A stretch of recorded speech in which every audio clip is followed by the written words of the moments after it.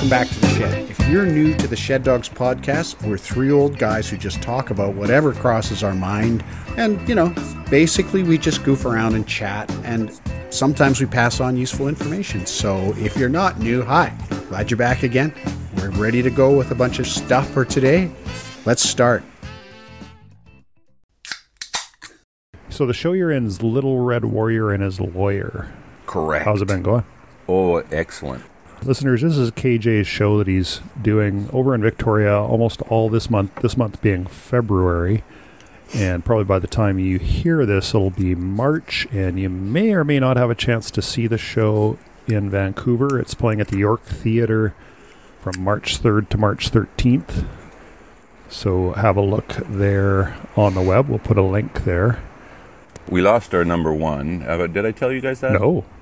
We lost our Little Red Warrior. Much scrambling going on, of course, and so they hired a understudy. So we've been at summer camp for the last week because we were supposed to open last week, right? So we have our first audience tomorrow night. So we've had a whole week the poor guy has been working his little butt off, and he ran the show last night. So our number one will open here. But he fell on stage and he fucked up his back, and they only want him. Well, actually, the doctor makes a report today.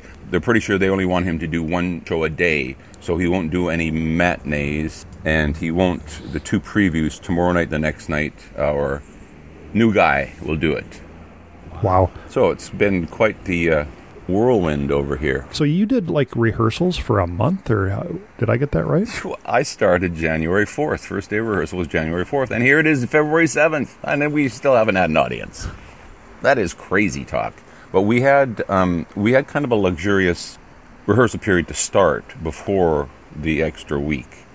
So anyway, that's where we are. Is that generally considered a good thing, to have extra rehearsal space?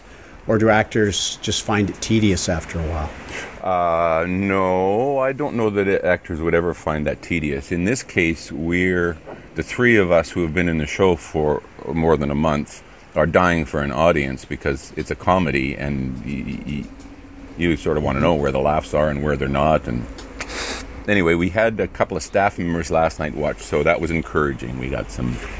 Oh, good. And you've done this show before, right? Nay. This is the world premiere. I'm looking forward to it. Yeah. Geez, I'm learning a lot about all sorts of Indigenous tidbits, especially historically, and who are the good prime ministers and who are the bad prime ministers, and there's just a shit ton of information that most everybody just don't know. So it's pretty fascinating. So John A. MacDonald, one of the bad ones? Thumbs up, thumbs down. No, I haven't heard about him. We were talking about Borden. Is it Borden? Yeah. And just some people, some prime ministers were allies and some weren't. Some stuff was put on the table, and then the next prime minister just wiped it off the table. Kevin Loring is from Lytton. He's done a series about the history of Canada or the history of British Columbia. You guys recall that? It was just only last year sometime, I think. Anyway, because he's from the Lytton Band, he knows a lot about the Fraser Canyon War. Little tidbits are they would get rattlesnake venom. They would mix it with this yellow flour, he called it, whatever yellow flour, to prevent clotting. They would dip their arrows into that so that if it hit even somebody's arm, the next day they would be dead. And the yellow flour was so that the venom would continue to march on through the body, right? Wow. So can you imagine what kind of traditional knowledge that is, picking up over the years, how this yellow flour is going to make this serum work way better if this is what we want to use it for. Anyway, like I say, I've got all sorts of little tidbits, but maybe I'll look some of that stuff up. I think the longest running legal case in Canada, it has to do with Indigenous rights, and it is 75 years old and ongoing. And this is sort of the point of the play, is that the courts and the governments just keep kicking it down the road. They'll say, oh, yeah, well, this should be done. Something came up just recently that's 17 years old, and the Supreme Court reiterated that, yes, the Indigenous people have this right, and everybody just nods and says, yeah, they do. Moving on, right? So that was probably the Micmac fishery, lobster fishery, and it's the Delgamuc. I think Randy Delgamuc, a guy's name was. Good one, and it was Skinny. a big landmark. Well, it was a big landmark case in the 80s where they affirmed that the Micmac had never ceded any of their rights and therefore were entitled to work their fishery whenever they wanted. And that came up again when there was the all the burning of lobster boats and stuff 2 years ago, I think it was. Yeah, not long. Because all the commercial guys were saying, well, they're fishing out of season and ruining everything.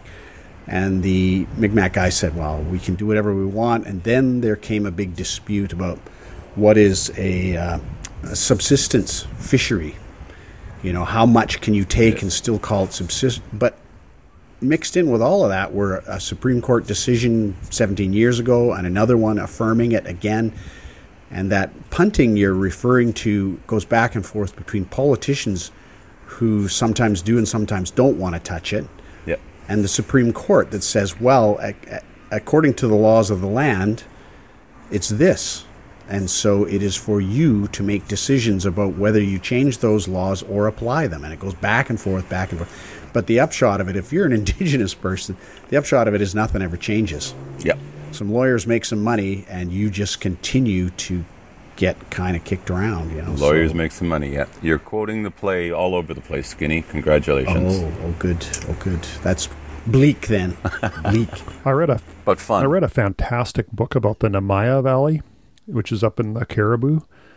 And basically the natives up there, and I'm just looking it up on Wikipedia right now, it's the Silcotin people. Silcotin. So that Silcotin. The natives up there basically defeated the government.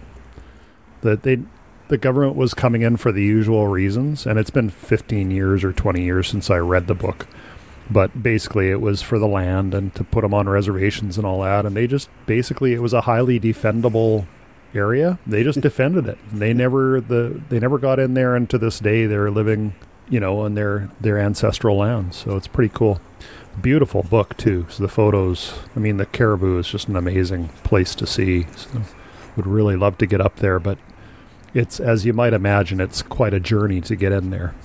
That's cool. I think I might have heard of that one, but I don't. It's written by Terry Glavin. He used to be a Sun reporter back in the day. Yeah. Huh. Well, my goodness. Silcotin. Chilcotin, and I found out that the Okanagan band, which, I mean, can you claim native rights if you were born there? Even if you're not. What do you mean, if you're non-native and born there? Yeah. No. The Okanagan band is the Silks. I learned that. I learned that a question mark in the written language is a glottal stop, and a number 7 is also a glottal stop in a different dialect. Oh, yeah? Just throwing that out there. Okay. Well, they look similar. Sort of, yeah. Yeah. I'm going to just continue inflecting upwards when I see question marks. Question marks? I'm not going to go question marks.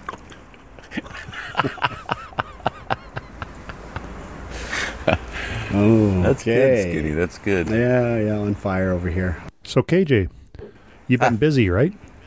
Busy. Go. Any time for snappers? You got any snappers? You got a list? You got a little notebook you're going to flip out? No, but I got a couple for you. You ready? All right. It's time again for KJ's Snappers, wherein our own KJ dog tries to stump the panel with etymological quandaries he's stumbled across in his travels, and in which PJ and RJ search deep into their time-addled memories to see if they can piece together the meanings and origins of these terms. So let's play KJ's Snappers. I'm so ready. Okay. Now this one, I'll tell you that I've looked this up because I was kind of intrigued, and I saw it in a Korean translation. So it's a word, an English word, I assume, and the word is scut, S-C-U-T. I know what that is. What, Skinny? Tell us. Well, Skin You wanna guess, knows, RJ? so I got to guess. All I can come up with is related to the term scuttle, which is to, what is that, to purposely sink a ship or something? Okay, I give up. Skin, what you got Nice. there? It's kitchen waste. It's waste of some sort. Kitchen waste is scut. I think scuttlebutt actually comes from that. There are scuttles in the ship that are drains for water to go off the ship and out, and there is the verb scuttle, which means to deliberately sink. But I think scut is some kind of waste, some kind of stinky, awful crap. No? Yeah? Thumbs up. Well, this is a medical term.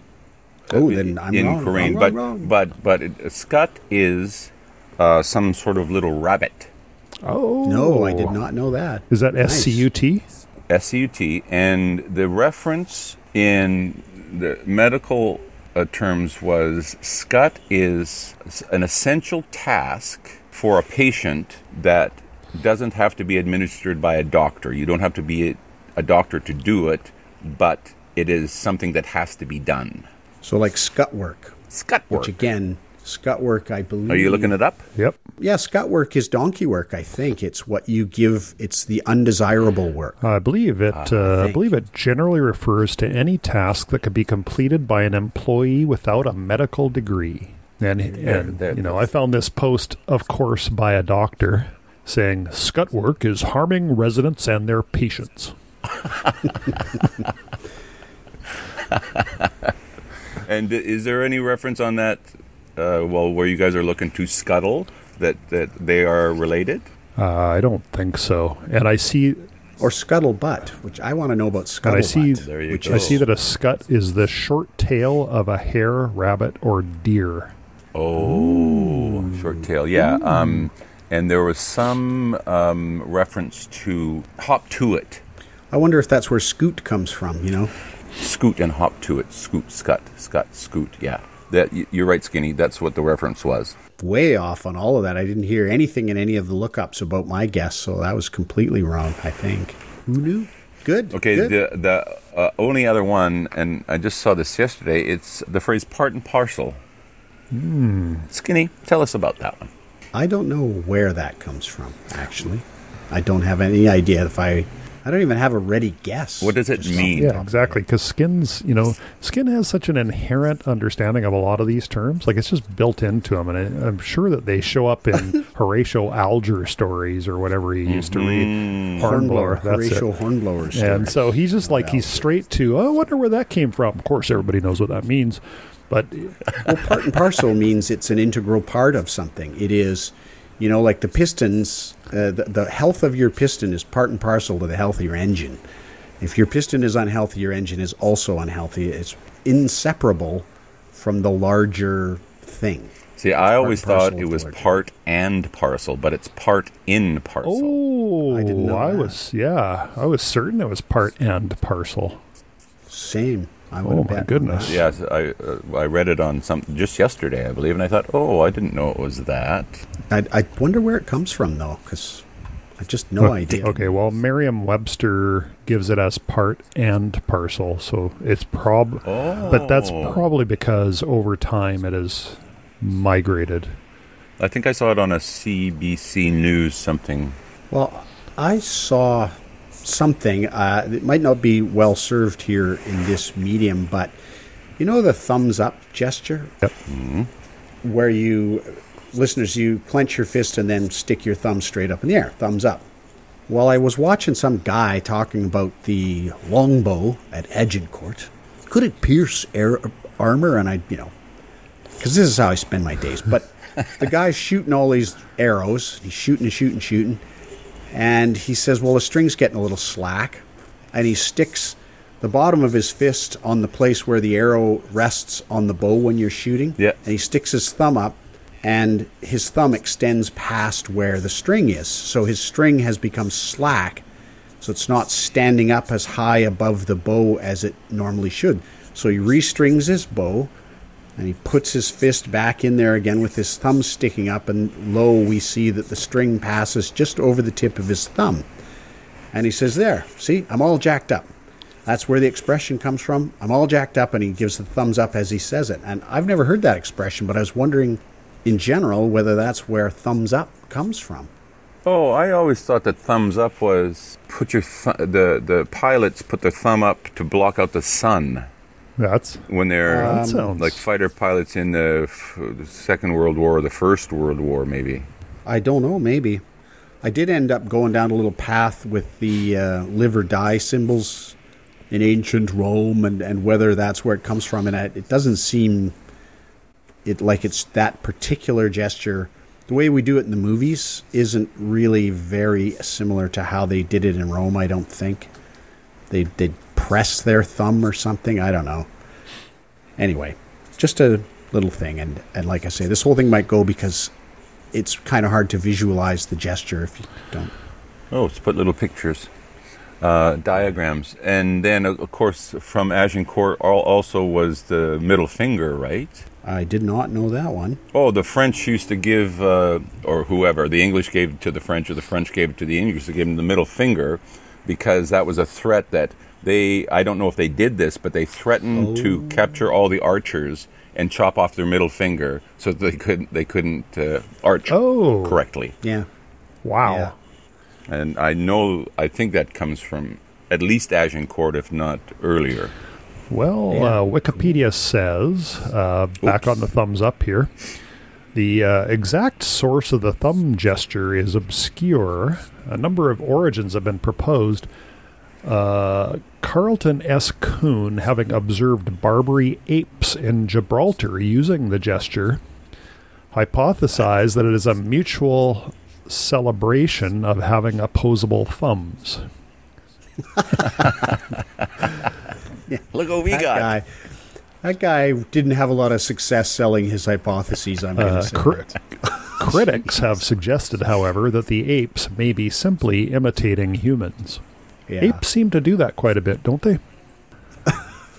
And Imitating? vice versa, don't they? Yeah. Don't we imitate apes Could be. quite a bit?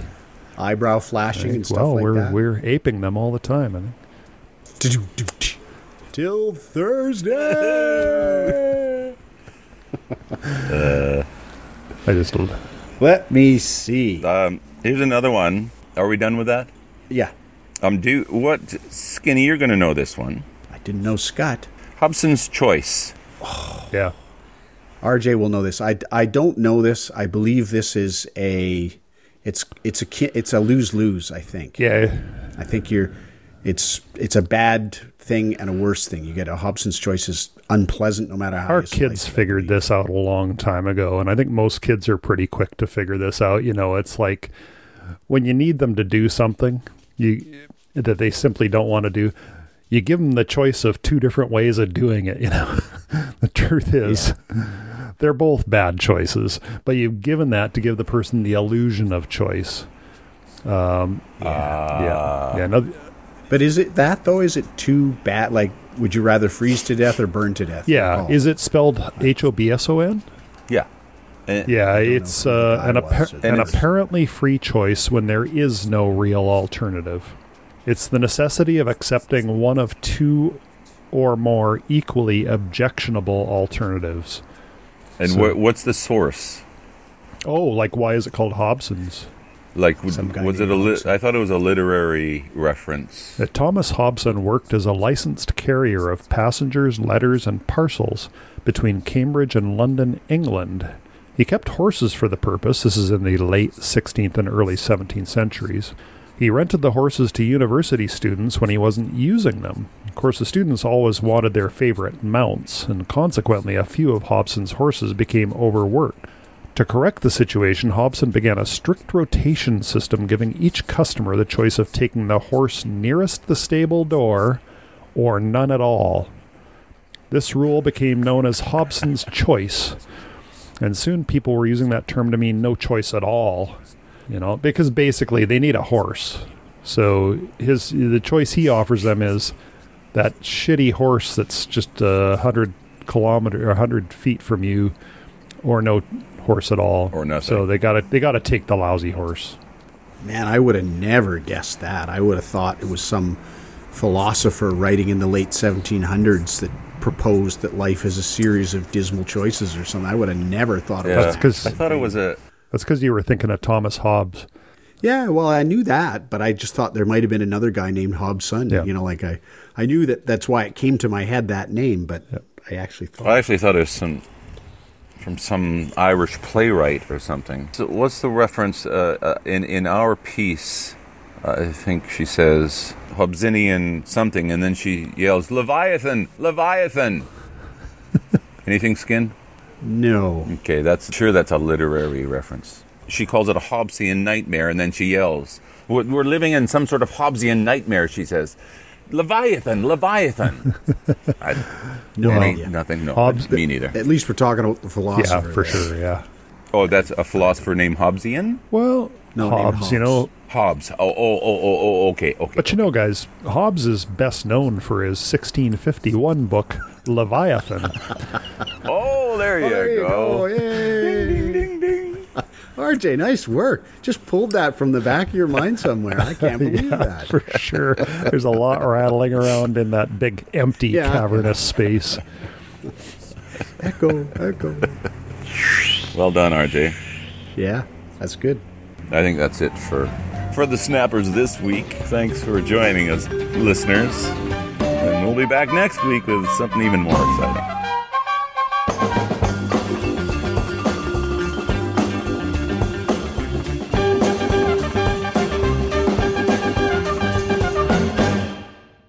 So, you guys want to do listener mail? Yeah. Yes, I do. Ooh, we got great mail. Sandra from New Westminster, first-time writer, says, "Hey guys, Pat, glad to hear you had a mild case, if you had to catch it.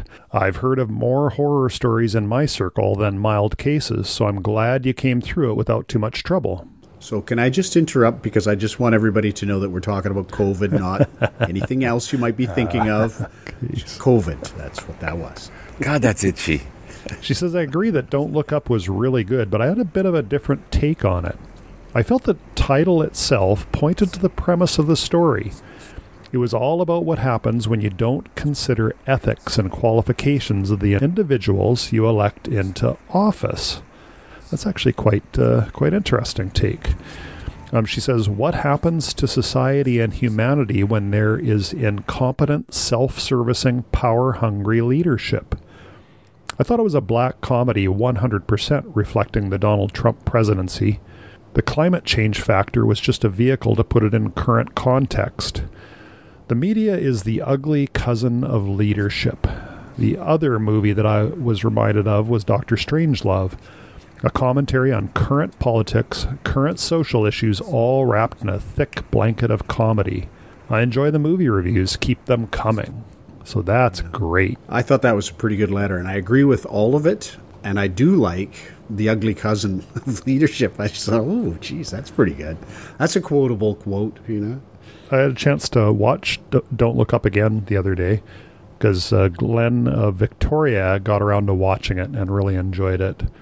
I watched it again, and it was even better than the first time. It's just one of those kind of movies. It really is so well done that you don't go, "Oh, I've already seen this scene, I want to get past it." No, you just soak it in. Fantastic show.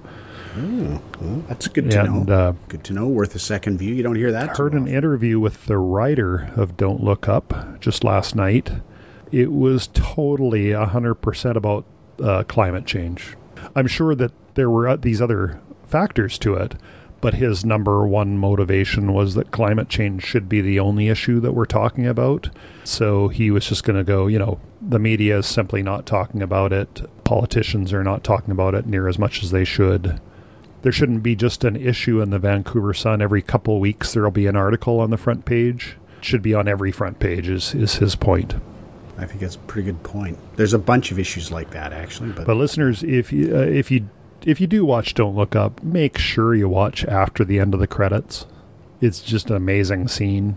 And I had forgotten about it too, but Glenn pointed it out, and I watched it again. And yeah. So the credits, the main credits, start with all the big actors, and they're fantastic to watch too, because each actor, as their name shows up, some aspect of their role shows up with them. Like the Ariana Grande, when her name shows up, this bejeweled microphone is there because she's a singer, right? Like, so every one of those is really beautifully done. And then they have the final scene of what really happens on the planet that they've fled to.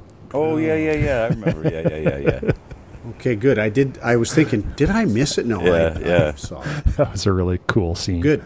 Yes, do watch that if you're watching, yeah. She goes on to provide a link to a video, and she says, "This video made me realize I hadn't laughed this hard since before COVID, so I'm sending it your way, hoping you will enjoy it as much as I did. If you have an extra $212 or higher that you want to spend at Amazon, you can enjoy it live at home." And then so she sends us a link, and we will post that link in the show notes. Just leave it to our listeners. Made me laugh, but leave it to our listeners. All right. And she closes with, "Congrats on your 131st episode. I hope there is cake for the 150th. Sandra from New West." Nice. I hope there's cake for the 133rd, actually. That would be great. I hope it's okay, there well, now. you know, I'll tell you, how about, guys, I can commit to making us a cake right now for the 150th. Oh, no, we're recording. Yeah. Not now, Rich. Till Thursday.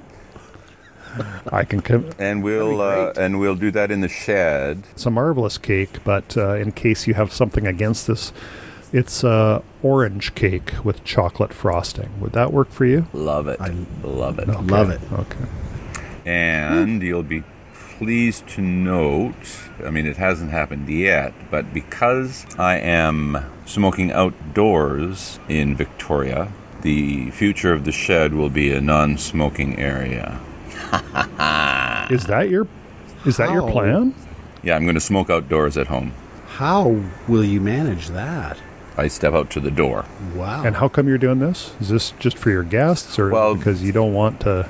Well, because I've cut my budget in half by smoking outdoors. Oh. You know, and if you talk about like $200 every 5 days, that adds up. Holy smokes, does that ever? Is that what it is these days? Wow. Pretty close. Did not know that. So I've almost cut that in half. That's wild, just by sort of inconvenience. Yeah.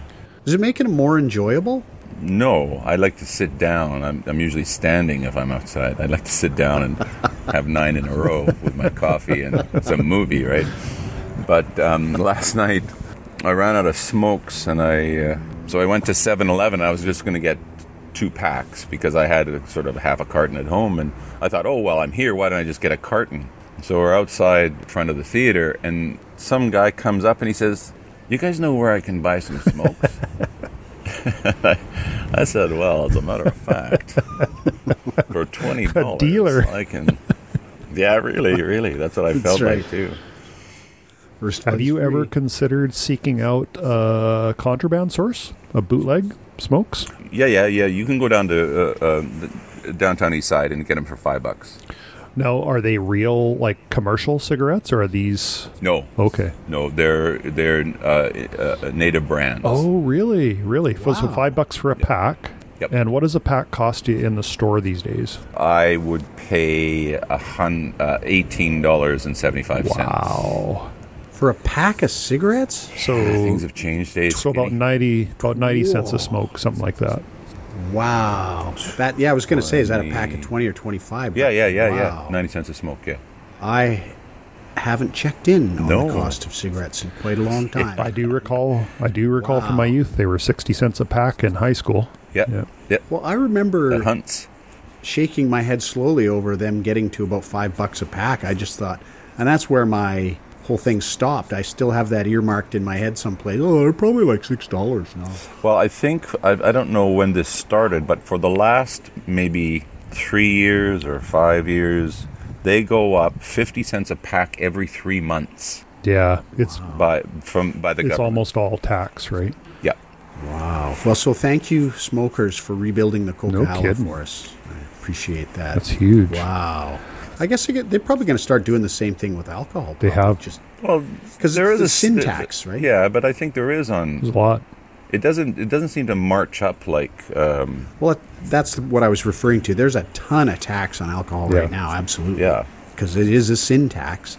I wonder if they'll start just putting the screws to it like that, because just jack it up every 3 months. I mean, I don't want to be the bad news guy, but alcohol is extremely bad for your health, right? It's Of course. basically a cancer agent for sure, which people don't think about too much because you think more about the liver and stuff. But because in society it's not frowned and looked down upon, then the smoking tax is way, way higher as a percentage than alcohol. But you can look at smoking pretty specifically as far as a medical condition and the fallout of that is concerned as compared to alcohol. Alcohol is sort of spread over all sorts of different areas. Right. Yeah, smoking is... Yeah, the dreaded comorbidity arguments. The other thing with alcohol is, I guess, if you drink alcohol in a public place, like a restaurant, the person next to you is not going to suffer the consequences. Right. That's true. Whereas with smoking,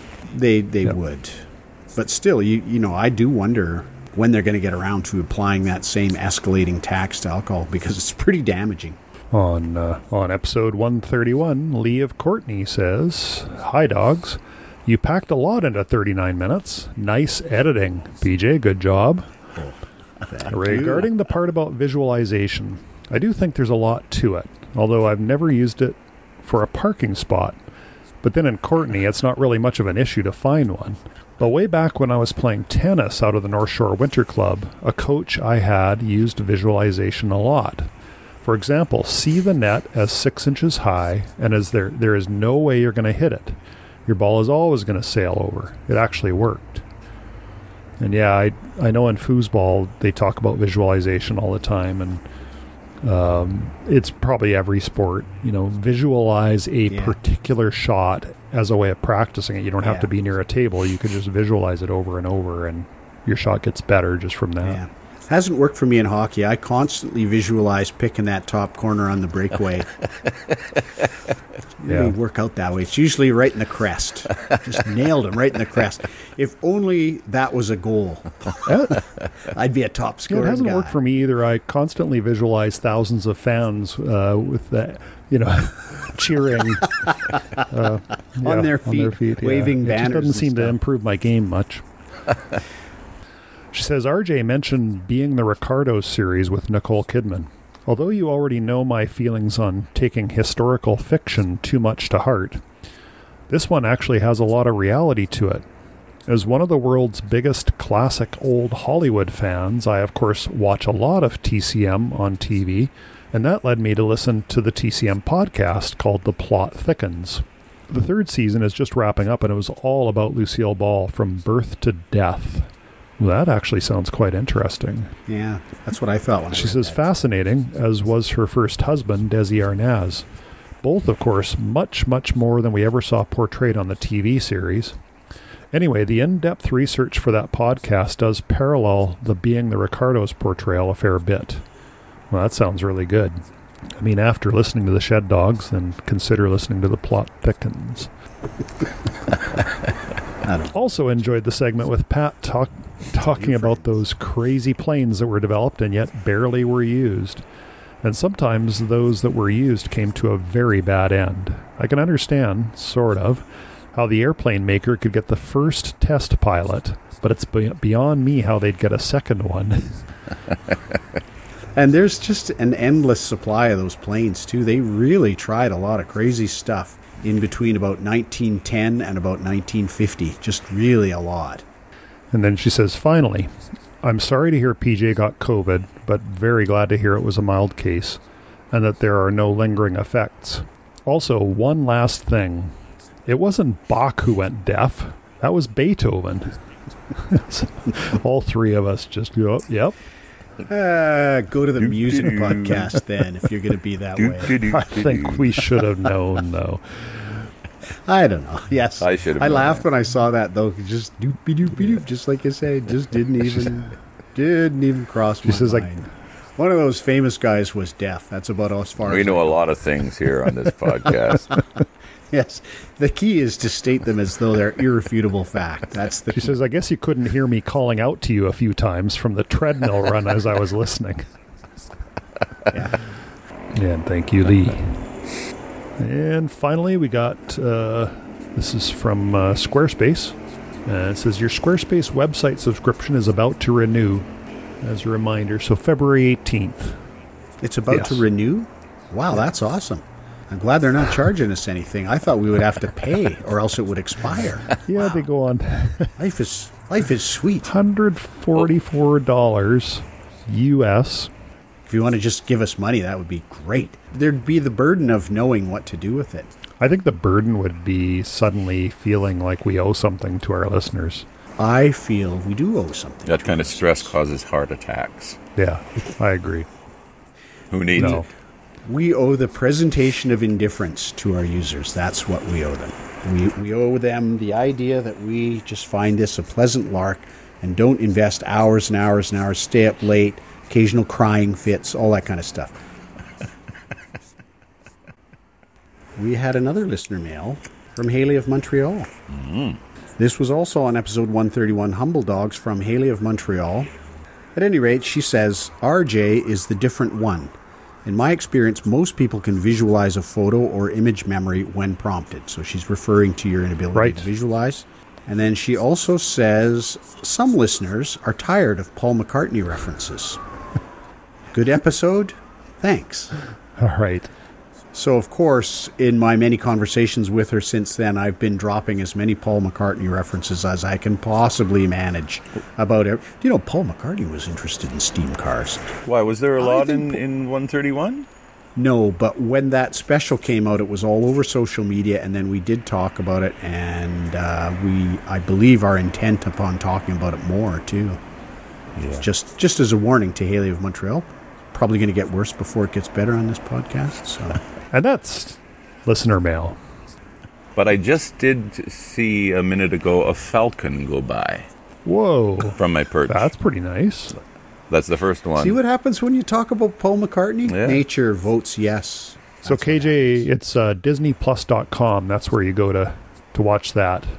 You just have to figure out what your user ID and password is. But if you're lucky, they've been cached on your laptop there. We sort of have common passwords in the family. There you go. Cracks me up. Yeah, I was thinking the other day that Netflix, for sure, I think they like it when you share passwords amongst the family, because they have that automatic limiter anyway. You can only have so many connections at the same time. Kind of forces you up to the higher one. And then, like in our case, I'd be fine just to discontinue Netflix for a while, because it's easy to do. You could just say, stop me, and then 2 months later you can start it back up again. We won't ever discontinue that because both of our kids use it. And it's kind of darky to tell your kids, I'm trying to save $16.50 a month. So you just keep it on, right? Whereas we do... A bag of smokes is worth more than that. That's right. Wow. So, whereas with Disney Plus, we never gave them the password, so we just turned it back off when we were done. And Amazon Prime, I could have sworn I disconnected it, but we're still on it. So this time I'm going to take a screenshot when we disconnect just to make sure. Hey, I had something I wanted to talk about because we have an actual actor in our midst who I expect to stand up for his brethren and sistern on this issue. And it was... Yikes. I chanced the other day, actually at Haley of Montreal's recommendation, to watch Terminator Dark Future, which is the latest on Netflix, since we're talking about that, installment in the Terminator franchise. I did the same thing. I said to somebody in the cast, I said... Is there a Terminator Dark Future. Dark Future. And they said, yes, there is. And so I looked at it. Go on, Skin. Sorry to interrupt. Well, I watched it because, why would I not? Things are going to get blowed up real good. But many listeners, of the tens of thousands, there's a couple of hundred are probably pretty tired of hearing me talk smack about Kanunu. So I'm not going to do that because he's not in this movie. And neither is Nicolas Cage, which is remarkable because I'm going to give this movie a strongly negative review. That is, in fact, just don't watch it. Don't even go find out how bad it is. Just don't watch it. And in particular, Linda Hamilton is yes, I agree. Dreadful. Oh my goodness. So In The Simpsons, Krusty endorses a bunch of really terrible products, and Bart, who loves Krusty, calls him out on it. And Krusty says, they backed a dump truck full of money up to my house. What was I going to do? I get that. Like, for $10 million, there's not much I wouldn't do in a movie. So I understand. I also understand you've got a director who is telling you to go a certain way with your character, to project certain ideas through your character, and you've got a writer who's giving you words that you must say. But, oh my goodness, just awful. Even within those constraints, I felt she was just awful. And then you think, if you're a reasonably successful actor, at what point do you just say no? Linda, we want you to play the same character that you played in the first of this whole series, now grown old, but strangely still highly combative and improbably combative and just awful. How about it? And she doesn't say, you know what, I'm good. I'm just not going to do it. No. She says, sure. Sure, I'll do that part. Just Schwarzenegger is better than her. Oh, Arnold, just Oscar material. Everybody in that movie was Oscar material. I got a third of the way through it, Skinny, and I could not stomach anymore. It just was awful. So the question for you, KJ, as an actor, brethren and sistern, does there come a point when no amount of money is enough or not? Well, what do you think? No, I think no, that point never arrives. But I just think it should. There should be some kind of law passed. If we can get away with... This is Terminator Dark Fate you're talking about. Oh, sorry, Dark Fate. Dark Future. Oh, sorry. Dark... I was... I've already had some counseling to try to get it out of my head, and it's only been partially I'm looking at the Wikipedia... the Metacritic page for Terminator Dark Fate, and up comes a trailer with Linda Hamilton. And she looks just like she's having a real problem acting there. Like, even in the trailer. Yeah, well, that's the image that I sent you guys is it's the still frame from the trailer. But on Metacritic, it actually has a medium score, 54. Now, high-end movies on Metacritic, they're like 85 or whatever, and often, as you know, those high-end movies are kind of hard to watch. And so, like if we're looking for an action movie, then 54 is a sweet spot for a Metacritic. So I thought, wow, if it's rated that high and PJ says it's terrible, generous. I'll bet you the user score is low. And so sure enough, the reviewers give it 54 out of 100 on average. Users give it 3.9 out of 10. So that's interesting. That's very, very rare when reviewers actually like something more than the audience. That's not very common. Yeah. So they must have been doing homage. All their reviews used the word homage, and they used franchise, and they used a whole bunch of... They got all arty on it, which is terribly, horribly ironic. It just, honestly... They did a bunch of clever references to taglines of the past. At one point, Arnold picks up his dark wraparound shades and he puts them down again. Because he's not that Terminator. Well, the Wall Street Journal says the plot makes no sense. Time travel as multiverse data. Worse still, It renders meaningless the struggles that gave the first two films of the franchise an epic dimension.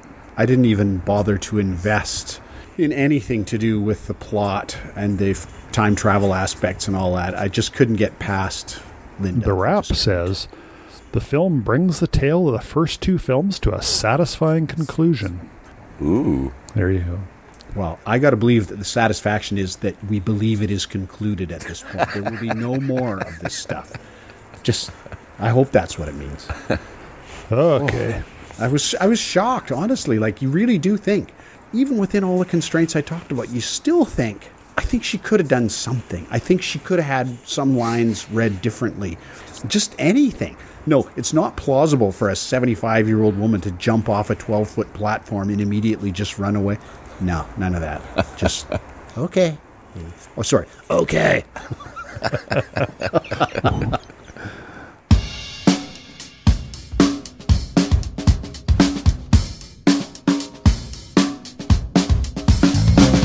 have another pleasant session in the virtual shed. We hope you enjoyed yourself as much as we did. We hope you didn't find anything too objectionable or really idiotically wrong, as occasionally happens. If either of those things did turn out to be the case here, make sure and let us know, because we're always happy to hear from you, even if what you say isn't necessarily what we love to hear. Just don't write in saying you agree with Rich. That's all I ask. If you are going to do that, I don't know what. Send a text or something. Do something way less permanent than that. In the meantime, take care of yourselves. Keep on keeping on. We'll look forward to talking to you again soon. Bye-bye. Bye. Bye-bye. Yeah, those are pretty rare when people say stuff that they agree with me. But when it does happen, it gives me a nice little jolt of endorphins. Makes me feel good. Well, we're all about keeping your endorphin supply fresh. Thank you. That's what we're here for.